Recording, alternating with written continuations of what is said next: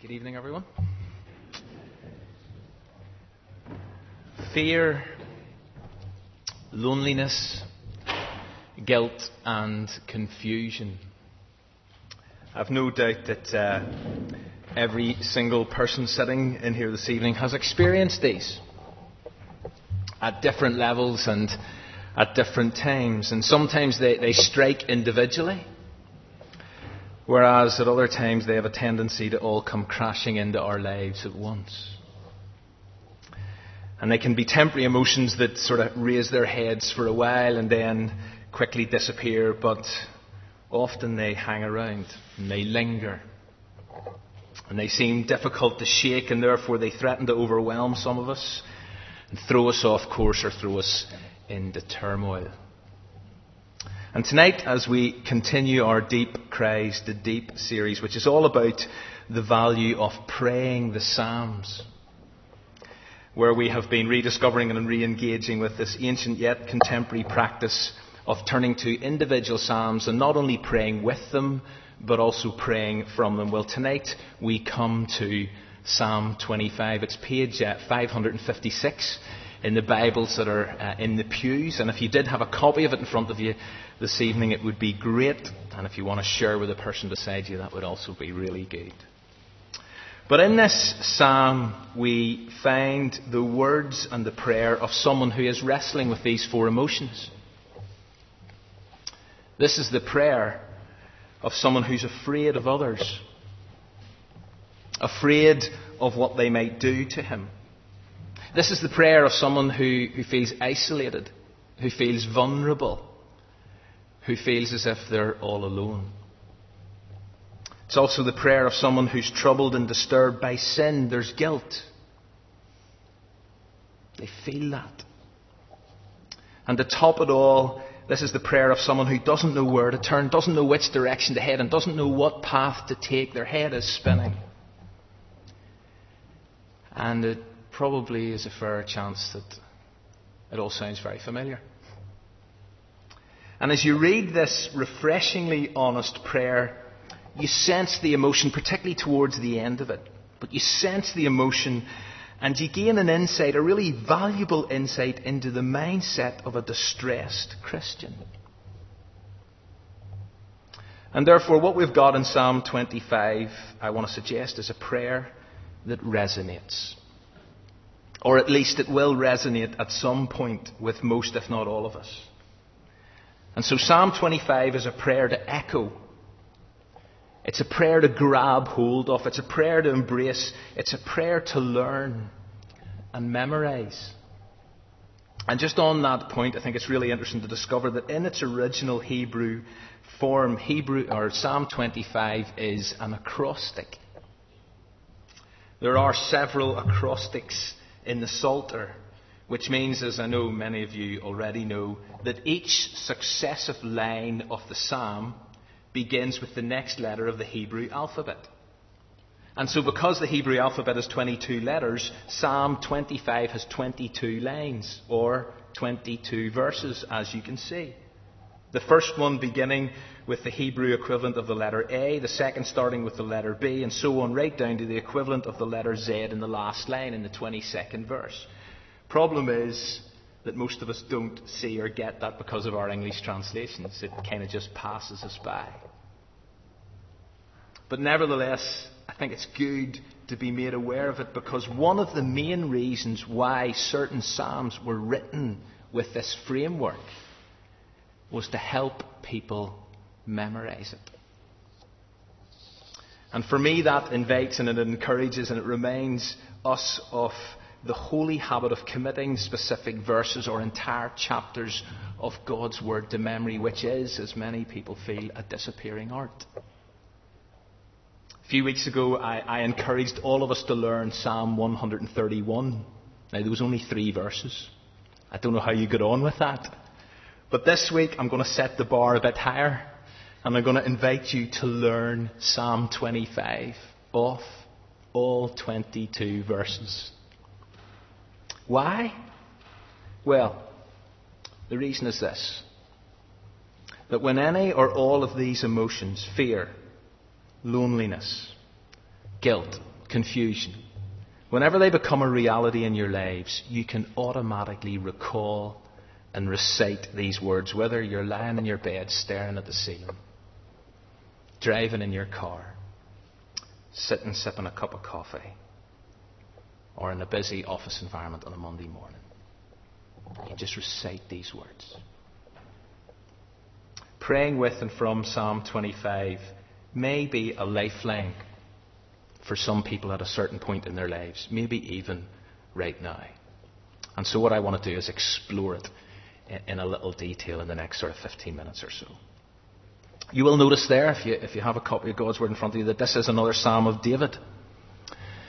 And in terms of what type of psalm it is, what genre it belongs to, it is another one of the Psalms of lament. It is an individual lament. It is a personal complaint combined with trust. And as you read the opening couple of lines, that commitment to trust, that sense of dependence and reverent submission is right up front. Have a look at it now. I'm reading the first verse here from the New Living Translation. It says this: O Lord, I give my life to you. I trust in you, my God. And that's David's starting point. So before he goes on to vent his spleen, before he goes on to identify what he needs, before he tells God where he's at, he acknowledges his need of God and his need to pray. In certain translations like the ESV or the King James, that opening phrase reads like this, probably the more familiar phrase: To you, O Lord, I lift up my soul. In other words, God, I'm coming to you in an attitude of prayer. That's what that means. I'm here before you praying.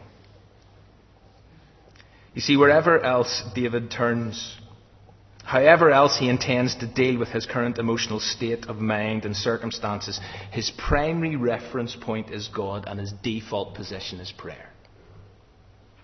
And it's got to be ours. Primary reference point, default position.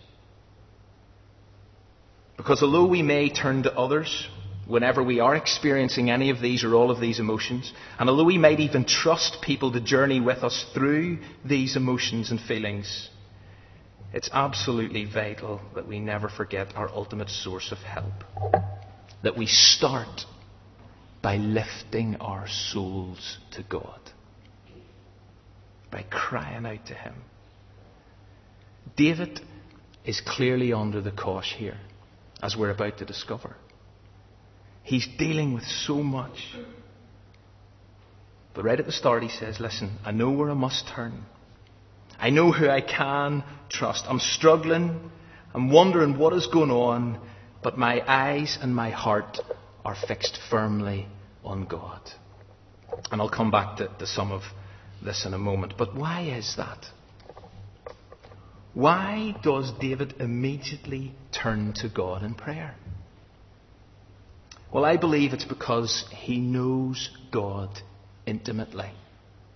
And because he has confidence in God's amazing character. And that comes through time and time again in this prayer. David constantly identifies and expresses so many truths about the nature and character of his God. Just look at this with me as we scan through the Psalms. They're on the screen there. Verse 3, no one who trusts in you, God, will ever be disgraced. Verse 5, you are the God who saves me. Verse 6, you are the God of compassion and unfailing love. Verse 7, you're merciful. Verse 8, the Lord is good. Verse 8 again, the Lord does what is right. Verse 10, the Lord leads with unfailing love and faithfulness. Verse 14, the Lord is a friend. You see, in the midst of mess, David worships. David may be going through the mill, but God is still God. His circumstances have changed. They're changing all around him, but God has not changed. He is still worthy of praise. All of this remains true despite how David feels. And because all of this remains true and is true, because this is David's God and this is our God, then we can and we must pray and we can and we must trust. And so, like many, if not all, of the psalms and prayers of lament, this Psalm 25 is not a dismissive, irreverent rant. It is the deep cry from the heart of a Christian about the reality of what's going on in his life. Yet, yes, he's being honest about all the tough things he's having to deal with, but his prayer is set in the context of, and it flows out of an attitude of worship. And if you forget everything else I say this evening, please remember that thought. That our prayers should be honest and packed with praise. Honest and packed with praise. Now, I've sort of mentioned a lot about David's relatively dire situation in general terms. I've mentioned fear and loneliness and guilt and confusion. But let's actually look and listen to him pray so that you just don't think I'm making this up. Let's read from verse 16 again. The words are on the screen. But here, sense the emotion. Turn to me, God, and have mercy, for I am alone, and I'm in deep distress.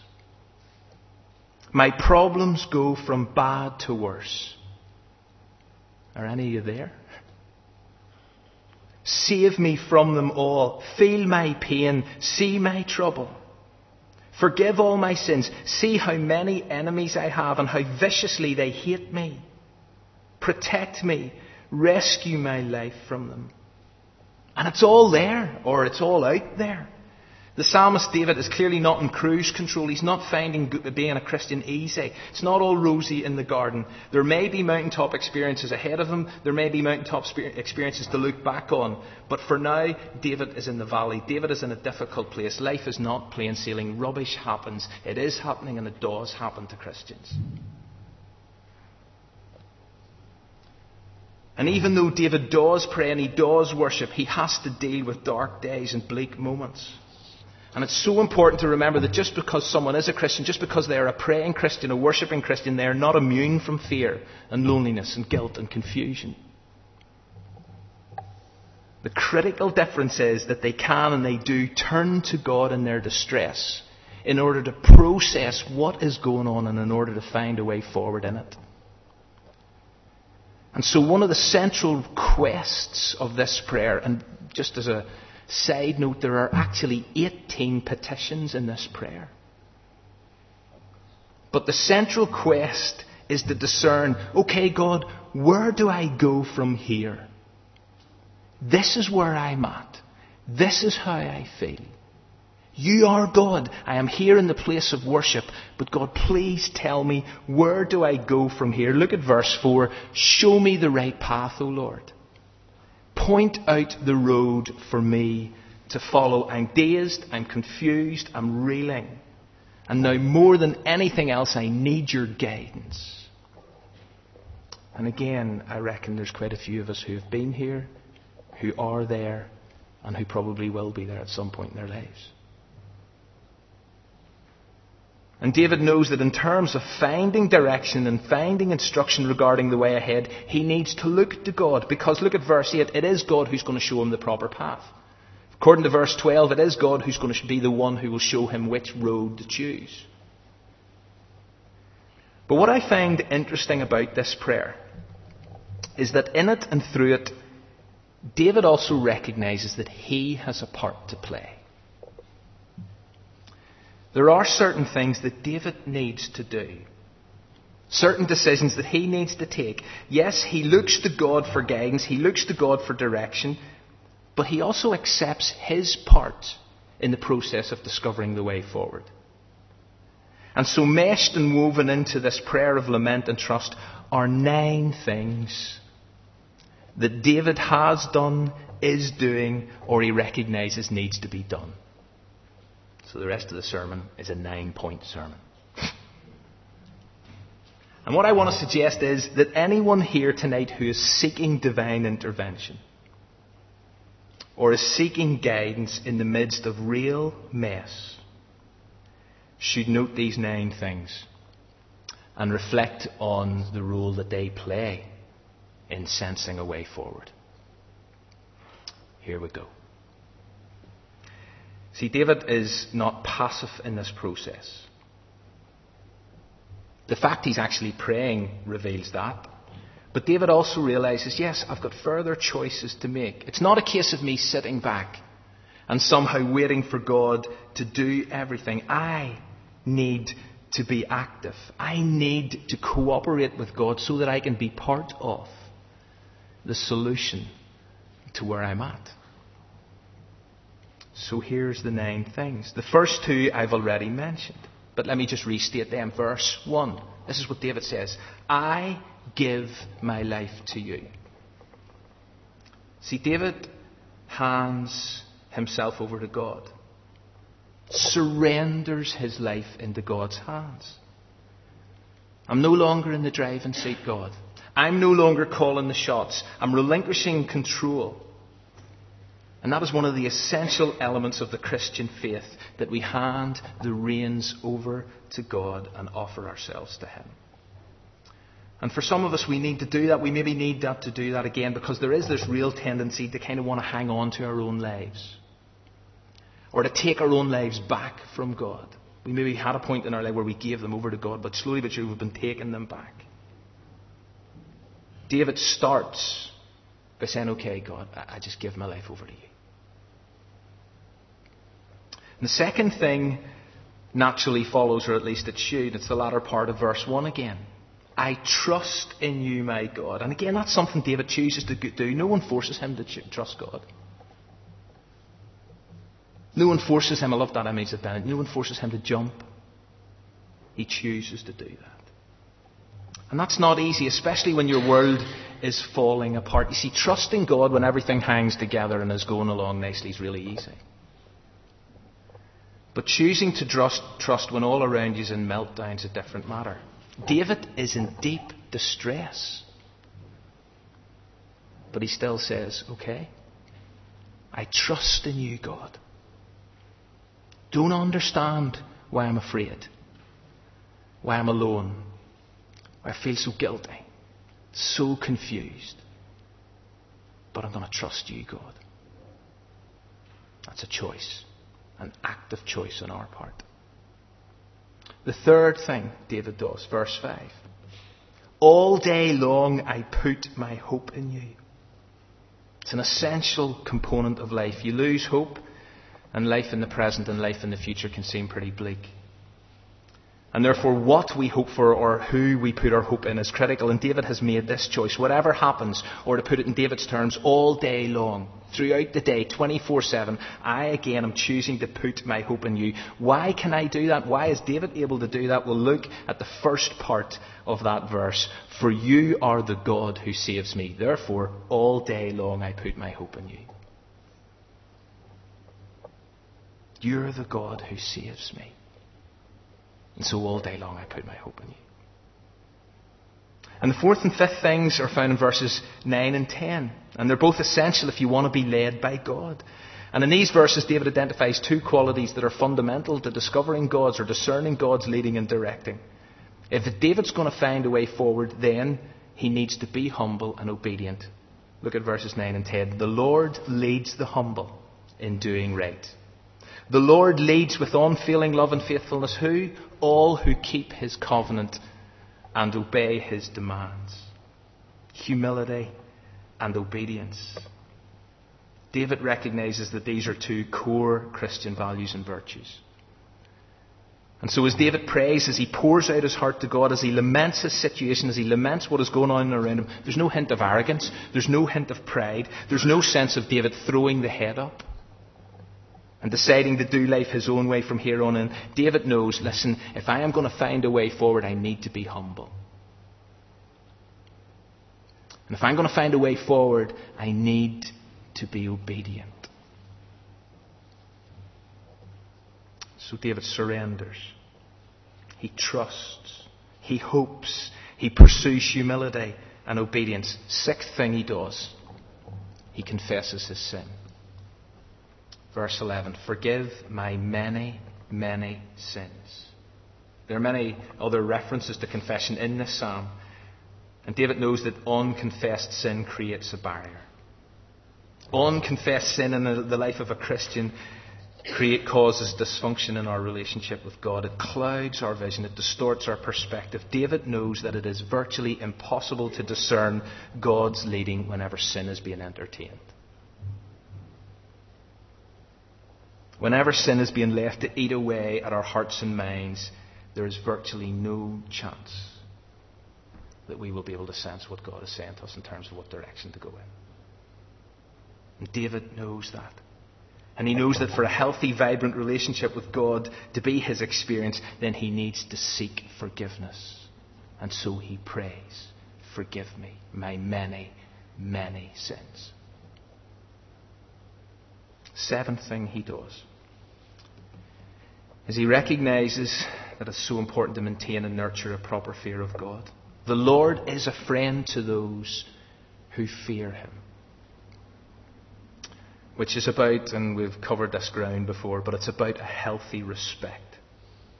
It's about a reverential attitude. It's about having a recognition of the greatness of God, about his majesty and his holiness. And it's that mindset, it's that intentionality that we've got to guard and foster. It's not about being frightened of God. Because you'll notice that what actually the text says is the Lord is a friend to those who fear him. So it's not about cowering. It's not about hiding from God in fear in that sense. It's about coming before him with respect and in reverence and in awe